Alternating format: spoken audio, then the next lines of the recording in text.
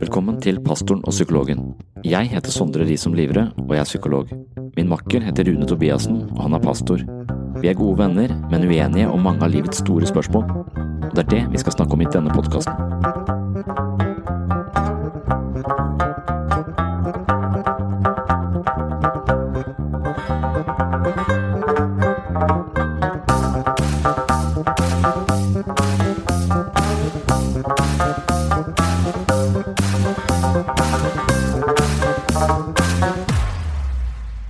Hei og velkommen til en ny episode av Pastoren og Psykologen. Nok en gang prater vi oss vekk, og denne gangen er det ondskap vi forsøker å diskutere.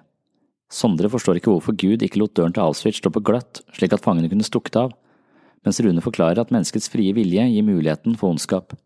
Sondre mener at det er mer ondskap enn nødvendig i verden, og Rune er helt enig, men kanskje er det slik at Gud bruker smerte og lidelse som en slags megafon for å vekke mennesket og skape bevissthet. Som vanlig er vi uenige, men vi klarer å holde den emosjonelle temperaturen under rimelig kontroll. Vel møtt til en ny episode av Pastoren og Psykologen.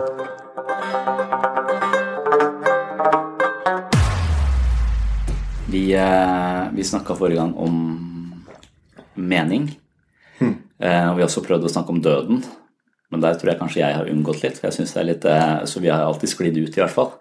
Ja, velger livet heller. Vi velger livet. Jeg velger livet frem, jeg tviholder på livet.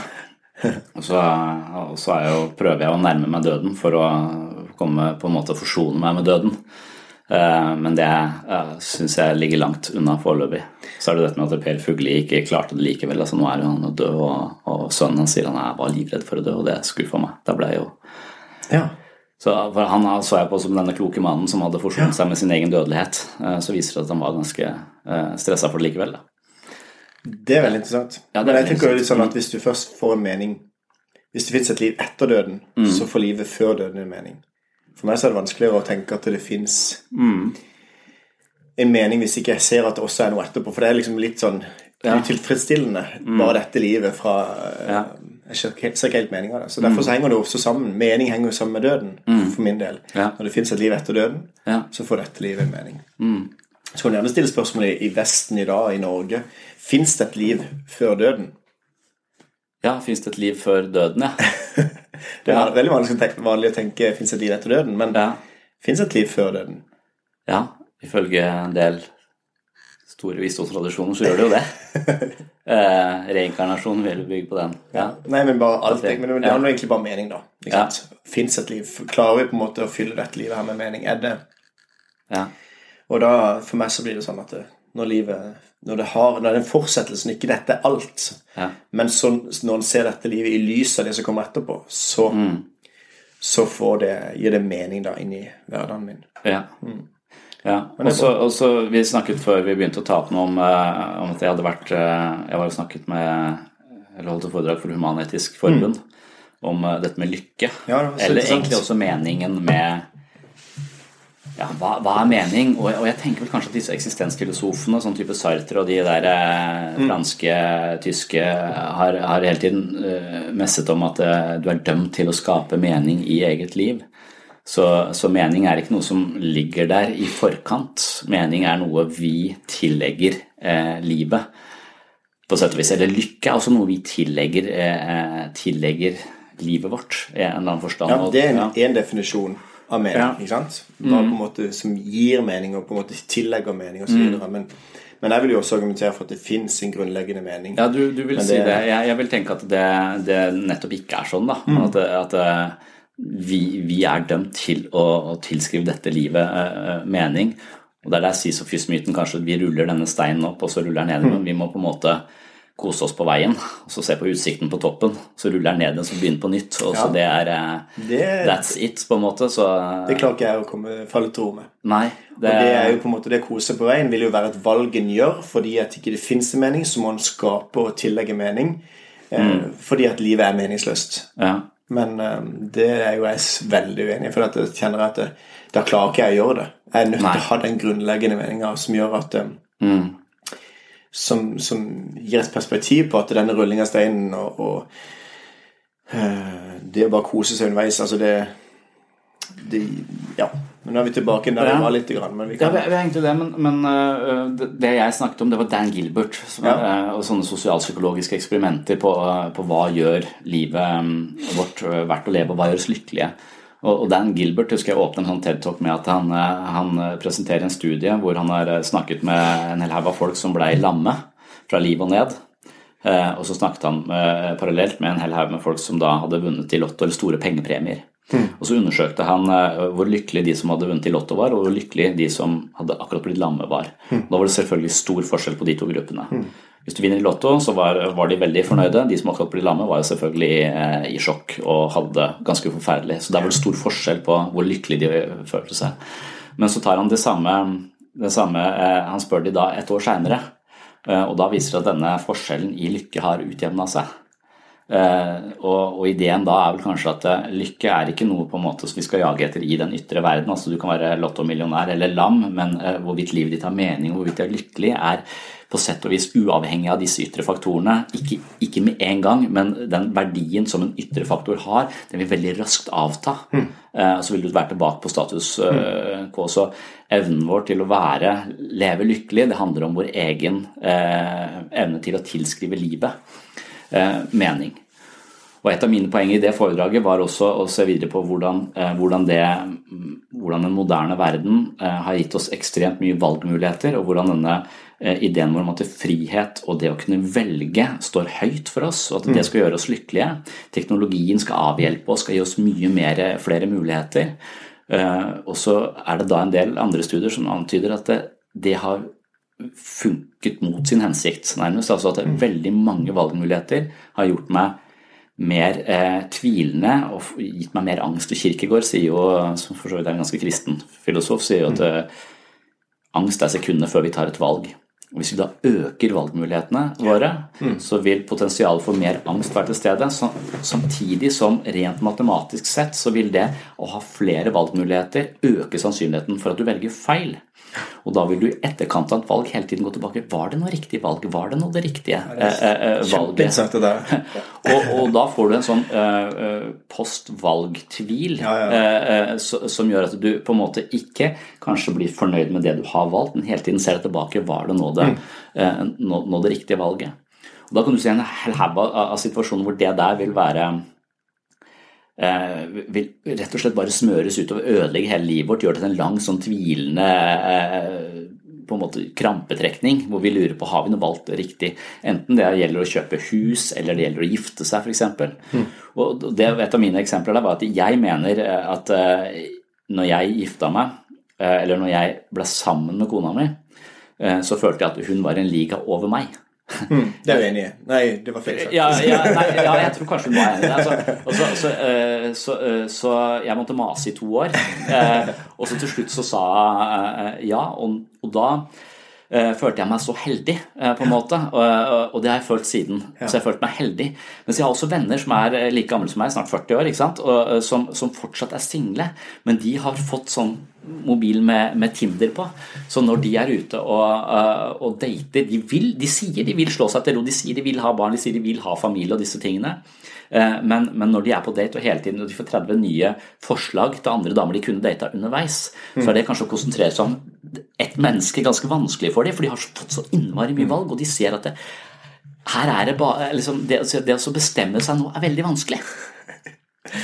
Ja, det et veldig godt poeng. Ja, og så da sier man at gresset grønnere på andre siden, men så viser det seg kanskje at gresset grønnest der vi vandrer.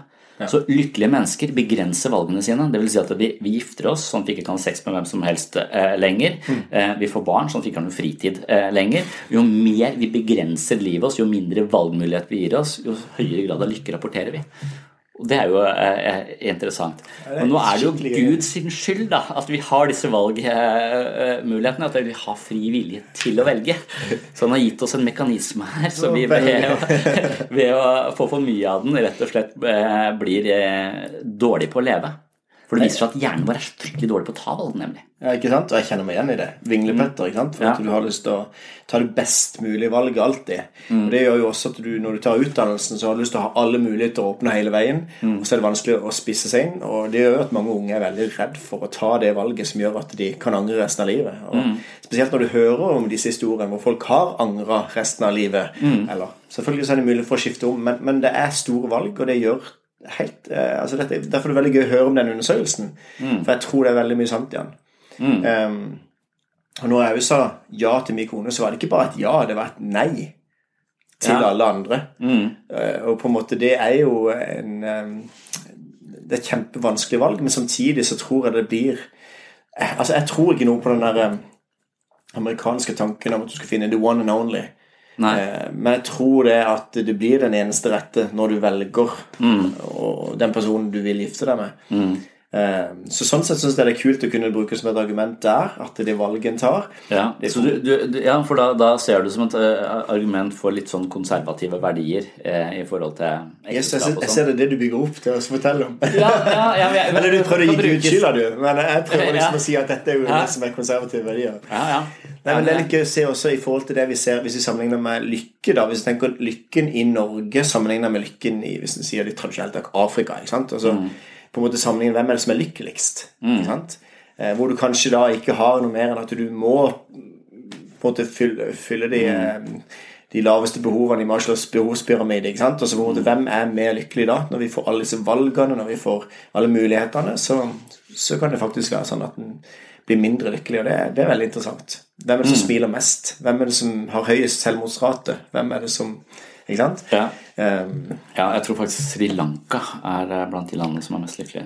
Men det er veldig interessant å se når Norge er raker på toppen på verdens beste land å leve i, ikke sant? Også samtidig, verdens beste land å leve i, samtidig som at vi har høyest i forhold til selvmord og sånne ting, og da viser det at det er ikke lykkeligste, men da understreker det at det materielle rikdom og alle valgmulighetene nødvendigvis ikke er det som er svaret. Så da bør egentlig det være konklusjonen da, at det er færre valgmuligheter.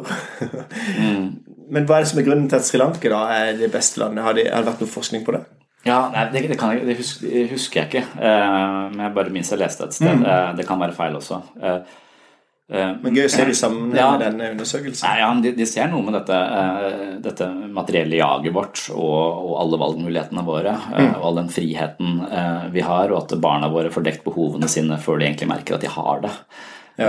Så at det er en del sånne elementer som saboterer oss litt. Og jeg har også vært inne på den når jeg snakket for Human-Etisk Forbund, så lurte jeg litt på dette med. Så min erfaring fra å være i frikirken eller menigheter og så videre er at de har dette som jeg kaller et metaspill, at de har disse samtalene som handler om, som har en mer sånn åndelig fasong nærmest da, eller en litt sånn introspektiv fasong også. Hva er det som foregår inni oss, og at de har en arena for å snakke om de litt dypere tingene. Men Human-Etisk Forbund kanskje da dette mangler det, og det vil jeg da kalle et metaspill, litt sånn som Sokrates sier, jeg husker ikke at vi ikke skammer oss hvorfor vi er så opptatt av gods og gull i stedet for å på en måte kultivere vårt indre liv. Det er her alle opplevelsene våre starter. Det er måten vi tolker hele verden på som farger hele livet vårt. Det er Freud sin idé også, ikke sant? Freud mener jo at alt du opplever er filtrert via nevrosene dine. Så lenge du ikke er opptatt av nevrosene dine, så vil du få de samme opplevelsene av livet. Og hvis de da er nedslående og depressive og fulle av angst, så er det noe med fortolkningens apparatet her. Så vi må på en måte gå innover, som er selvhjelpslitteraturens slagord også. Vi må gå innover i oss selv. Og også William James, som startet psykologi, sier at det største oppdagelsen min til er at jeg kan endre livet mitt ved å endre holdning. Så det er det også å ha disse metaspillene som handler om kanskje om å gå innover til forskjell fra alle disse objektspillene som de blir kalt, som handler om å tjene mest mulig penger for å kjøpe seg flest mulig ting som vi kan flytte rundt på i huset her hele tiden. Det er jo det jeg driver mest med egentlig, det er å flytte de tingene jeg eier fra det ene stedet til det andre. Og så ligger de i veien uansett hvor jeg setter de. Det har jo for mange ting. Og for et motbydelig problem. Ikke sant? Men det er jo interessant å se da i forhold til det du sa med lykkenivå for en som lam, sammenlignet med en som vinner i lotto. Og hvor vi bare ser at dette totalt forskjellig utgangspunkt og så videre. Og så ser en etter et år at det har stabilisert seg, det utjevner seg. Det veldig fort gjort å tenke at når en sammenligner seg med, det opplever vi kanskje i forbindelse med ondskap, lidelse, at det noen som får alt. Det på en måte noen som opplever det ene etter andre sykdommen, de opplever å bli mistet det ene og det andre i materielle ting og mennesker rundt seg. Og så noen som tilsynelatende går fri. Ikke sant? Så på en måte de bare cruiser gjennom livet. Og så hvis en da hadde sammenligning av de to også, så tror jeg ikke nødvendigvis at det sånn at en så mye mer trist eller så mye mer nedstemt når en har opplevd mange ting, for jeg tror det vil jevne seg ut det også. Men det handler om hvordan en på en måte innretter seg eller går inn og bearbeider de tingene som en opplever. Mye mer enn hva en opplever. Så at en liten ting kan på en måte få en person til å velte hvis ikke en bearbeider det på riktig måte, sammenlignet med store ting. Det ikke noe der? Jo, det tror jeg helt sikkert. Og det også en av de grunnene som jeg har liksom skrevet om religion og sånn, og hørt om denne rettferdige guden. Og når vi har hatt noen av de bibelgruppene vi skulle be og så videre, så har jeg tenkt at jeg vil ikke be. For at hvis han først får øye på meg, på en måte, og ser hvor heldig jeg og det skal være rettferdig, så kommer ikke det til å slå veldig heldig ut for mitt vedkommende, tenker jeg. Altså, hvorfor i huleste skal jeg ha det? Derfor bør jeg ligge lavt. Ikke snakk til han. Det det jeg tenker. Det bedre å være litt stille. Litt sånn som jeg tenker på foreldremøter når de skal ha, eller bare sånn der, ligge litt lavt, nå har jeg det greit, ikke gjør for mye ut av... Da blir du valgt. Da blir du valgt, liksom, hvis jeg blir synlig. Ja, han der, han driver jo... Det fint å prate for seg. Jeg fikk velge han. Ja, eller Gud plutselig. Han har hatt det forferdelig greit hele veien her nå. Nei, men jeg ser den, så jeg skjønner strategien din. Du bør ikke nevne ordet Gud da, for da hører han jo. Ja, nei, nettopp det. For det som med vandring, jeg tenker hvis du nevner ordet Gud, så henvender du det til han, ikke sant? Og så ikke det vits hvis ikke du skal ha noe man gjør. Altså hvis du nevner Gud, så ser han på det. Så du må bare la være å bare si pip her gang du har tenkt å si Gud. Det var en undersøkelse som viste at de som banner mye mer ærlige. Ja, riktig. Kristenbanning gjelder det? Hvordan det? Nei, det sånn hellemyr kristen. Ok. Nei, jeg tror jeg vet ikke. Jeg vet ikke. Men jeg har også tenkt at det en del av min personlighet som jeg kanskje liksom prøver å døye litt, men jeg underviser på UiA av og til, og jeg får ikke så veldig mange tilbakemeldinger. Jeg tror folk synes det stort sett greit, men når universitetet har ringt meg for å fortelle om noe som jeg trenger å vite, så har det vært kun en gang, og da sa det at du banner for mye. Det var noen som hadde kommet med en tilbakemelding på da. Og da tenkte jeg litt på det, og ble litt sur egentlig, og da, gangen etter så nevnte jeg det for det, liksom, det noen her som jeg banner for mye. Det betyr at i dag så må jeg hele tiden være bevisst hva jeg sier, dere får en mye dårligere variant av meg, og jeg egentlig kastrert overfor dere nå. Og i dag skal vi ha en kastrasjonsangst og Freud, så dette passer bra. Fantastisk innledning. Så det litt... alle slutter på hverandre, hvem det som har angitt? Ja, men det jo en avsporing, men det noe det der med rettferdigheten og den himmelropende urettferdigheten som kanskje kan lede oss inn på dette med ondskapen, fordi at jeg så heldig når jeg ser rundt meg i verden, så virker det dårlig planlagt i beste fall. Det virker også impotent selvfølgelig, og hva heter det? Teodicé-problemet. Altså hvordan kan det være Kjell Gud som gjør til verden. Ja, og en ting at jeg har det bra, andre har det dårlig, men bare det faktum at det dør jeg vet ikke hvor mange barn, altså 10 barn hver time omtrent, så før vi nesten fullført disse setningene, så har mange uskyldige barn dødd. Det en ting med de, men så har de jo etterlatte, de har foreldre, de har det så forferdelig mye ondskap i verden. Jeg hørte akkurat en podcast som handler om en fyr, jeg husker ikke, det en posisjon som mener at livet rett og slett så smertefullt for mennesker generelt, at det beste for oss hadde vært å dø ut. Fordi at i forhold til hvor mye glede og velvære vi har, så smerten så mye større, tar så mye større plass i menneskelivet, selv i vårt liv. Altså vi deprimerte og nedstemte selv om vi har dritt mye. Dette som vi innledet må snakke om. Så hvordan vi rett og slett satt inn i en verden med så mye smerte. Og noen sånne, tror jeg nevnte forrige gang også, noen av disse kunstig intelligens-teoretikerne mener at hvis vi får en kunstig intelligens som like smart som oss og bare overgår oss, så vil de etter hvert, og de har vårt beste som målsetning. Vi vet jo ikke hva slags motivasjon de har, kanskje de vil plage oss eller sette oss i dyreparken, det vet vi ikke, men hvis de på en måte der for å gjøre det beste for mennesket, så kan det være de også regner ut at det så mye smerte ved å være menneske, så det bedre for de å få slippe. Ja. Nei, men det veldig interessant, og det sånn sett hvis du da tenker den kunstige intelligensen som du innleder med nå, som vil på en måte se det at det bedre for de å la de slippe. Jeg tenker så da, en som høyere intelligens da, som jeg tenker Gud da, som på en måte kan se ned på oss og tenke at det bedre at de slipper, ikke sant? Ja. Altså bare da få lov til å dø. Det det beste for dem. Men poenget, hva grunnen til at vi går rundt her? Hva det som gjør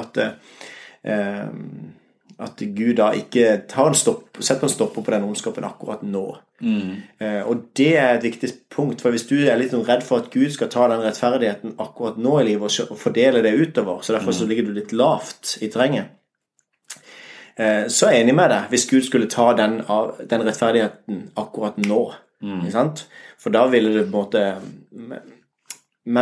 men hvis den rettferdigheten vil komme en gang i fremtiden, at det en grunn til at ikke den rettferdigheten skjer, eller rettferdighetsfordelingen skjer akkurat nå, fordi at faktisk Gud har skapt en selvstendig verden. Hvis Gud hadde på en måte da en tanke om at han ikke ønsker å ha maskiner, eller som gjerne kunne være programmert til å være mye mer intellektuelt og ta bedre valg enn det du og meg kan gjøre. Men forskjellen at denne intelligente roboten er programmert på forhånd til å ta alle disse beregningene, hvor det da ikke en frihet på den måten at ikke de har mulighet for å ta valg som går på en måte imot Gud da. Hvis det da frihet, hvis det skapt som et fritt vesen, skapt faktisk i Guds bilde, skapt lik Gud som kan skape kreative ting, men også som fri til å velge selv om ikke jeg vet selv hva som best for meg, så har jeg friheten til å velge, og så går egentlig livet ut på og finne ut av hva det egentlig som de beste valgene. Og hvis da jeg finner ut av dette livet, som jeg snakket litt om sist gang, at jeg tror meningen med livet å oppgi rettighetene til seg selv, oppgi rettighetene til at det mitt. Jeg tror det handler om å faktisk se det at det handler om noe mye større. Det handler om at jeg legger ned mitt eget liv og lever livet for noe større enn meg selv. Og da tenker jeg faktisk at Gud har skapt meg med en frihet som gjør at beklager måtte si det, jeg tar veldig mange dårlige valg. Det får konsekvenser, og menneskeheten har tatt veldig mange dårlige valg. Det får konsekvenser. Men du kan klandres for det. Hva sa du? Og du kan klandres for det. Ja, og jeg kan klandres for det. Jeg må stå ansvarlig. Så kan du selvfølgelig gå inn på å vurdere om at hvis noen har fått sånn og bakgrunn og gjør at det på en måte de har en helt annen forutsetning for å ta gode valg enn det jeg har, så kommer rettferdigheten inn i bildet. Men poenget bare at hvis vi fraskriver den ansvarligheten og sier det at vi kan ikke dømme den personen som har begått overgrep, fordi at grunnen til at han begikk overgrep den på grunn av han før gjorde, ikke sant? Så handler det om at jeg tror det noe godt med et samfunn som bygd opp på at det blir at det en rettferdighet som skal herske, at vi har noen til å på en måte styre og ordne og organisere i forhold til at det skal være en rettferdighet, og at det skal være en domstol, at det skal være et rettsvesen, at det skal være et politi som kan holde orden. Jeg tror det godt i utgangspunktet. Og sånn tenker jeg også om at vi da tar ansvar for de valg vi gjør. Men når jeg da fri og kan velge, så vil jo det også innebære at jeg kan velge noe annet enn Gud. For hvis ikke så vil du ikke ha noe frivillig. Du kan velge mellom Gud og Gud. Det jo, ikke sant? Alternativt til Gud, hva det? Det hvor Gud ikke Det hvor Gud trekker seg tilbake igjen og så sier, ikke sant? Eller på en annen måte da, tillater slangen å komme inn i det perfekte paradis, som blir en symbolsk måte å fortelle at Gud har tillatt det onde å komme inn i verden for at det skal være en reell valgmulighet. Treet sto der i hagen. Hvorfor vil det ikke bare ta det vekk? Vil det ikke bare sage det ned med en motorsag kjapt for Gud? Så det vekke, så slipper noen å ta dårlige valg. Men kunnskapens tre var der. Mennesket fikk en mulighet til å ta det valget, og det gjelder alle mennesker hele veien. Vi har mulighet til å ta det valget, spise kunnskapstreet, velge bort Gud. Og da det onde blitt en del av denne verden, og Gud ville det, for at det skulle være en reell valgmulighet til Gud. Men det onde en del av verden, helt til Gud sier at det nå. Knuser ondskapen, tar vekk det onde, og mennesker kan få lov til, de som vil da, være sammen med Gud. Ja, jeg forstår. For på en måte så det ondes problem. Det gir kanskje et av de beste argumentene for Gud. Ja, for meg det. Men det gir også et av de beste argumentene mot Gud. Ja. Synes jeg, fordi at det en ting. Jeg mener at hvis han allmektig og kan intervenere i livets gang, så han all mulighet til å lette en del lidelse som ikke hadde trengt å være uten å egentlig krenke vår frie vilje. Han kunne for eksempel han kunne gitt alle fangevokterne i Auschwitz omgangssyke samtidig, sånn at alle fangene klarte å stikke av eller satt døra på gløtt. Han hadde ikke trengt å krenke vår frie vilje, han hadde bare trengt å legge til rette, sånn at det ble litt mindre lidelse for uskyldige mennesker. Ja, men da handler det jo om at han griper inn og får den rettferdigheten nå. Men hvis den rettferdigheten på en måte den endelige dommen da, ikke sant? Så nå gjør han ingenting. Nå han bare liksom satt i gang, og så har han trukket seg tilbake. Ja, det handler om deisme. Ja. En sånn deistisk tankegang at Gud har skapt og trukket seg tilbake, og så vil det en gang i fremtiden være en... Ja. Men du tror han intervenerer underveis også? Ja, det tror jeg. Og den interveneringen vil jeg kalle for eksempel bønn og samspillet mellom Gud og mennesker, og dette at vi Guds medarbeidere. Men bare for å holde litt til det der, så vil jo egentlig en teodicé, eller det ondes problem da, vil jo egentlig være at, som Epikur sier det da, på 300-tallet før Kristus, så handler det om at hvis Gud allmektig, så kan han utrydde det onde. Hvis han god, så vil han utrydde det onde. Siden det onde en del av verden, så kan ikke Gud være allmektig eller god, ikke sant? Dette liksom teodiceen, eller det som det vanskelige. Men tanken om at eller valgmuligheten til at det fremdeles vil være en gang i fremtiden at Gud vil ta vekk det onde, ikke en del av den argumentasjonen eller det premissene. Hva hvis Gud har sagt det og sier det gjennom mange steder gjennom Bibelen, at det en fremtidig hendelse, at en dag, dommens dag, en dag skal det ikke være tårer mer, ikke smerte mer, ingenting ondt for det som en gang var borte, ikke sant? Det en sånn fremtidig hendelse. Og det mener jeg at ondes problem, eller den formuleringen til Epikur blant annet da, ikke tar høyde for at ja, men det jo det Gud sier at han skal gjøre. Men det en grunn til at de kan gjøre det nå, for han vil at flest mulig mennesker skal ta det valget om at de bøyer seg for Gud og sier at jeg tror på det. For den skillelinjen, hvis det hadde vært sånn at det onde det der, og det gode det der, så det ikke noe problem å dele i midten og si sånn det, nå velger vi det gode. Men hva når den skillelinjen går gjennom hjertet mitt da? Det både ondt og godt i meg. Da på en måte vil det ikke lett å på en måte bare så dele og si at det onde der og det gode der, når på en måte skillelinjen går gjennom mitt hjerte, mitt liv. Så derfor, det kun godt i forhold til noe også. Så den dualismen må jo nødvendigvis være den en slags iboende del av oss. Vi kan ikke forestille oss noe godt med mindre vi vet om noe ondt eller noe lyst. Så det jo også et argument for å tenke at det, ikke sant, for å kjenne varmt så må du kjenne kaldt og så videre. Så det også et argument for at vi har denne som en bit av vår virkelighet nå. Men som jeg da tror at når vi da har erfart det, så tenker jeg at Gud også kan ta vekk ondskapen, som på en måte... Men da vil vi jo ikke merke... Ja, da vil vi jo miste preferansene, nesten sagt, eller... Ja, utifra vår forståelse i dag, så vil det jo være... Vil du da på en måte kunne vite hvordan det var før, hvis Gud tar vekk ondskapen og så videre, eller vil det stå et kunnskapens tre igjen, som du kan resten av evigheten, at du kan alltid ta et valg om å gå bort ifra Gud igjen, ikke sant? Apropos dette å angre. Men poenget for tanken at Gud la det være en mulighet til å, når han skaper den frie viljen, så det en fantastisk ting som gjør at det har muligheten for å velge bort Gud. Derfor så, når du skaper en fri vilje, så må også ondskapen komme inn, som det motsetninger da, til Gud, da, hvis jeg skal sette det litt sånn. skjematisk. Velger ikke Gud. Ok, jeg har mange ting det ikke derfor du sier det? Som jeg synes vanskelig med det. En ting jo det at jeg ikke tror vi har noen frivillige, sånn sett, og at det kanskje frivilligen en slags... Mente du det du sa nå? Illusjon. Ja, eller det i hvert fall så vil jeg lure på dette. La oss si at veien til et evig liv, eller et liv med Gud, eller himmelrike, eller hva man skal si, ved å tro på Jesus, eller ved å tro på Gud. Det jo, og at jeg ikke gjør det, og at Peter Singer ikke gjør det, som vi snakket om forrige gang.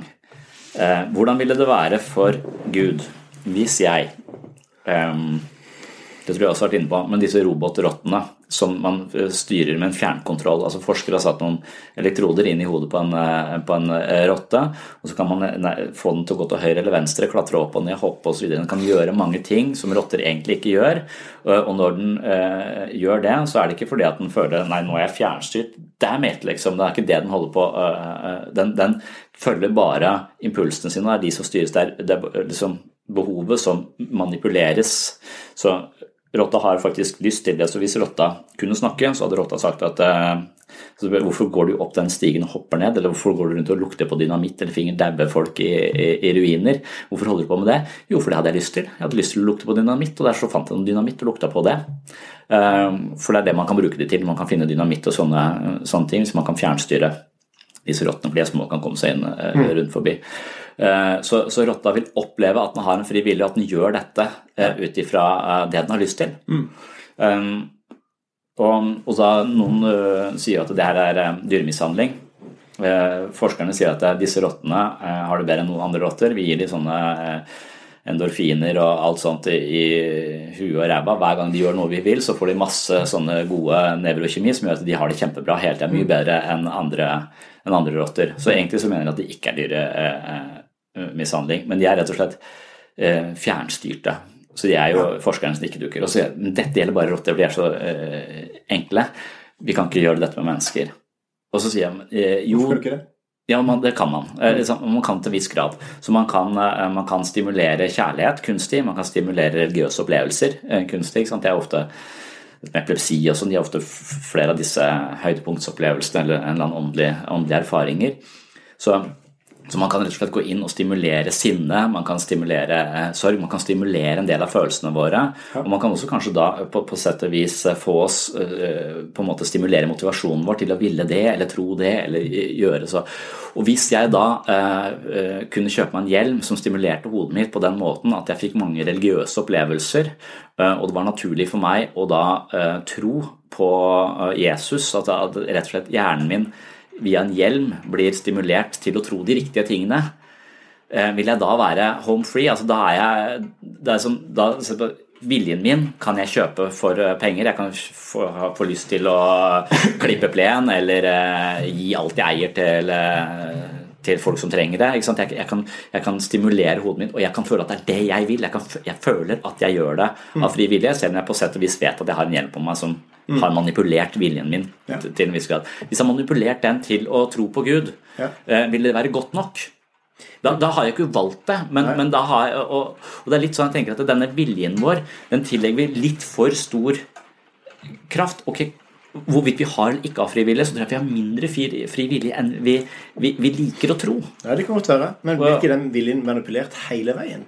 Gjennom reklamebransjen som på en måte skal manipulere oss til å tro at vi blir lykkelige til det ene eller andre, tar vi egentlig fri valg. Hvis vi på en måte baserer på alle de valgene vi har tatt, så snakker vi om tidligere at Google kan gjøre bedre valg enn det jeg kan gjøre selv. Det ikke alt manipulert hele veien. Så poenget vil være at når den fri viljen, vi snakker om den fri viljen, så vil den ikke, hvis vi skal gå inn på et neutralistisk ståsted og si at nei, frivilligen ikke fri allikevel. Alt bare årsak-virkning, og på en måte så det derfor stilte spørsmål, mener du virkelig det? For det vi snakker om før her, at det hvis ikke vi tror at vi har en reell fri vilje til at du kan velge mellom to ting, så stemmer ikke det overens med min opplevelse og erfaring. Jeg tror faktisk jeg kan ta frivillig. Og så kan du gjerne tenke at det bare min følelse og antagelse, men en sånn vi kan ikke straffe et menneske heller for å gjøre noe galt, for det jo egentlig bare en grunn til at det handler som det gjør, ikke sant, og så videre. Så hvis ikke vi har frivillige, som ikke kan begrunnes ut fra naturvitenskapen, og det blant annet frivillig og selvbevissthet og alle disse tingene her som gjør at den finner på en måte at man har noe større, et metaspill, man har noe overordnet, man har noe som mye større enn det som bare det naturalistiske livssyn kan tilby. Han har satt oss inn i en verden hvor viljen vår like lett å manipulere som eller at vi så tilbøyelig til å la oss påvirke alle mulige faktorer, og så tilskrive hva vi velger, altså det må vi dømmes for når vi da så men hvis, på en måte ikke tenk dømmes, ikke tenk at Gud skal pine og på en måte elsker nei, du gjorde feil her, nei, men du gjorde ikke frivillig du gjorde feil, ikke sant, jeg skal knuse deg hvis du tenker sånt bilde av Gud så har ikke jeg det bildet av Gud i det hele tatt jeg tenker at hvis noen ønsker å legge ned sine egne valg og på en måte sier Gud, jeg tror du vet best, jeg tror du har skapt meg, jeg tror du vet best ja, men det det valget der jeg tenker på altså at jeg ikke i stand til å gjøre det valget for eksempel ja, men hvorfor vi ikke det da? Vi manipulert til å tro at vi vet best, at vi vil selv være Gud? Altså bare... Jeg tror at det 1 million årsaker til at jeg har problemer med å tro på Gud, og det sånn tragisk fordi jeg så redd for å dø, så derfor så hadde det hjulpet meg. Men en årsak at bestemoren min var mer eller mindre ateist, og hun var sammen med en fyr fra Jehovas vitne. Og det jeg husker best var når han var der, hun kastet Bibelen i huet på han, og ble så forbannet. Så den her konflikten der sånn mellom kjæresten til bestemora mi og bestemora mi, det var jeg på en måte vokst opp i, og jeg har liksom syntes at hun var den mest fornuftige av de to.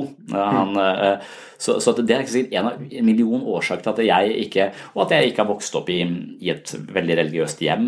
Sånn, ja. Så det kan jo se ut i forhold til muslimer eller andre ting som er født i helt andre deler av verden og så videre. Men poenget ikke det. Poenget egentlig bare at hvis fra første stund så på en måte manipulerte da slangen og si, har Gud virkelig sagt på en måte, kan du ikke spise? Hvis du spiser dette så vil du på en måte få samme kunnskap som Gud om godt og ondt og så videre. Så ser vi at det var drit, for det jo ikke så veldig behagelig sånn som vi har det akkurat nå. Det har vært mye bedre å bare være lykkelig og ikke vite forskjellen på godt og ondt, ikke sant? Og bare leve uvitenhet. Uvitenhet jo lykke. Ja. Så på en måte litt sånn... Ikke ha disse forferdelige tvilene som vi har valgt riktig og galt. Ikke sant? Hele tiden. Bare kose seg med alle de andre treene i hagen da, i stedet for å ta akkurat dette ene treet. Ja. Men samtidig så tror jeg jo dette var hele poenget med at hvis Gud ønsker da å ha fellesskap, han elsker mennesker, han ønsker fellesskap med meg og alle mennesker, så ønsker han likevel ikke å påtvinge det fellesskapet på samme måte som jeg kan ikke påtvinge min kjærlighet til min kone. Hun må ta et reelt valg om hun vil ha gjensvar til min kjærlighet. Så jeg kan utøse så mye kjærlighet jeg bare vil, men hvis ikke det et gjensvar, så det ikke kjærlighet. Altså, ikke sant? På samme måte tenker jeg med Gud som utøser en kjærlighet, men hvert enkelt menneske som vil. Og da det ikke sånn at hvis noen ikke vil, så respekterer Gud det i kjærlighet. Bare sånn, full respekt. Dette trenger du ikke være sammen med meg. Og det litt mer den i stedet for at det skal... Det jo et katastrofalt valg hvis det sant at man må tro for å komme videre. Ikke hvis du tenker å tro på den måten at du aldri har hørt om det, så sliter du. Ja. Jeg tenker mer at hvis ikke du vil ha noe med Gud å gjøre, så kan du få mulighet til å si nei, mye mer enn at du må si ja. Skjønner du hva jeg mener? For dette jo egentlig mer det at du skal få en mulighet til å kunne takke høflig nei til den gaven da. Og de som gjør det, det livet over. Det var det. Men de som har lyst og ser at dette livet her, det noe mer, det noe større, så tenker jeg at da kan en få det sånn som en egentlig drømmer om det da. En evighet sammen med Gud, sånn som det virkelig var tenkt. Og da tror ikke jeg dette den beste verden Gud kunne komme opp med. Jeg tror ikke det. Jeg tror ikke dette akkurat som jeg ville ha det. Men det den eneste... Venstrehåndsarbeid, det her. Nei, jeg tror det den eneste mulige verden for å få den beste mulige verden. Ja. Så det vil si at det en foreløpig verden. Og det jo derfor også Gud sier at har de spist av kunnskapens tre, oi, da må de ut av Edens hage. Fordi de kan ikke spise av livets tre samtidig som de har kunnskapens tre, for da vil de leve evig på denne her måten her, og det vil han ikke anbefale. Derfor så handler det om en foreløpig tilværelse, og så skal du spise av livets tre igjen i fremtiden, og da kan Gud ta vekk ondskapen. For da har mennesker hatt kunnskap om godt og ondt. Så dette symbolikken som kommer fra første Mosebok til siste Mosebok, siste bok i Bibelen, Johannes åpenbaring, og så på en måte da skisserer denne mellomfasen som vi i nå. Ok. Så, men når du snakker om på den måten, så har du liksom abstrahert det ganske høyt, synes jeg. Det blir liksom litt det gir mening, og det relativt sånn god fortelling på en slags menneskelig bevegelse her. Men da må vi vekk fra, for eksempel, hvis vi går til Jobbs bok eller disse gamle testamentsfortellingene, så vi tror ikke bokstavelig på de. Hvis du tenker akkurat jobb da, så akkurat, der bruker det veldig gøy da, for du sa jo det med at du må ikke la Gud se at du har det så godt, for da vil han jo på en måte prøve å få litt mer rettferdighet her. Akkurat sånn tror jeg ikke på han også, men vi ser det. Men ikke sant? Men poenget at hvis jobb da, da kommer jo Satan og sier til Gud, grunnen til at han tilber det, jo fordi at han har det så godt. Det det som utgangspunktet for hele Jobbs bok. Han har det for godt, det derfor han tilber det. Og så sier Gud nei. Så tillater han at lidelsen kan komme inn i Jobbs sitt liv. Han må få tillatelse fra Satan til å på en måte få lov til å gripe inn. Og det som skjer da at han tar fra han ulike ting. Og på meg, alle vennerne sier, nå må du bare forkaste den Gud, ikke sant, og så videre. Men på en måte jeg sier ikke også at han har gjort noe galt, at han fortjener det. Jo, vennerne på en måte sier at du nødt til å gjøre noe galt siden at du får dette her, ikke sant, og så videre. Men det jo ikke det bibelske svaret, det jo ikke Jobb sitt svar, det jo ikke Gud sitt svar. Dette tilfeldigheten som, eller den onde som kommer og rammer han med lidelse. Det ikke noe straff.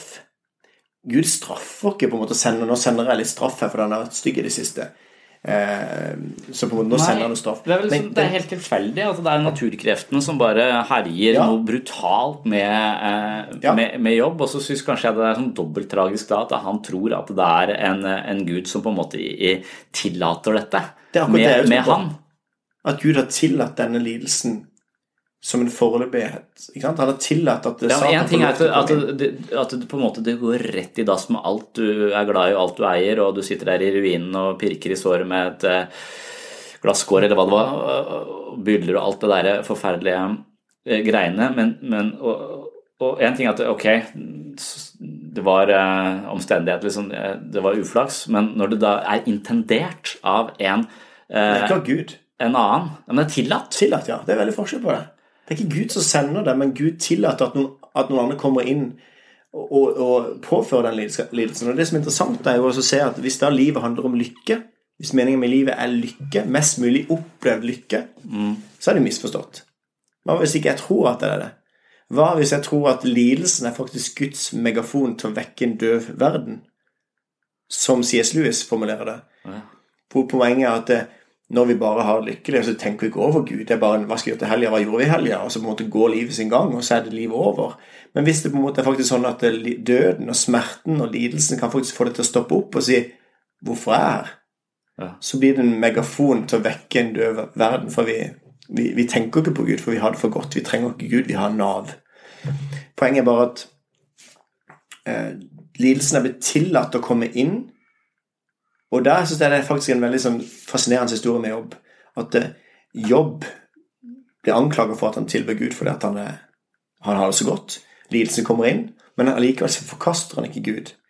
Allikevel så han klager, og det skal vi jo få lov til. Min Gud, hvorfor du forlatt meg? Hater deg, Gud. Klag i vei. Jeg tror Gud tåler det, men jeg tror allikevel at jeg tror det en foreløpig tilværelse. Her måtte jeg rett og slett klippe samtalen i 2, ettersom vi holdt på i nesten 2 timer uten stans. Nok en gang spenner vi brett, men innser at vi nødt til å sveipe over ganske mye terreng i starten før vi klarer å spise oss inn og gå mer i dybden. Denne samtalen altså delt i 2, og det som igjen skal du få være med på i neste episode av Pastoren og Psykologen. Takk for at du hører på. Liker du denne podcasten, så håper jeg at du gir den tilbakemeldinger i iTunes og anbefaler den til venner og bekjente. På gjenhør! to your soul. Your soul. Nothing. Nothing whatever.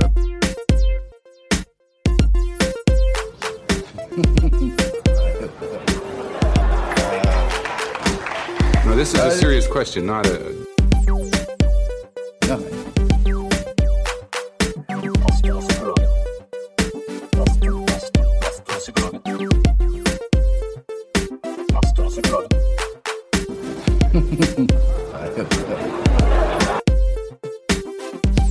Nothing. Nothing whatever. But your soul.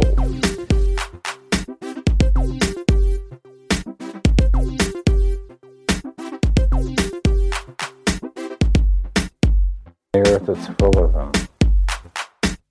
Sorry, but that's the way I see it.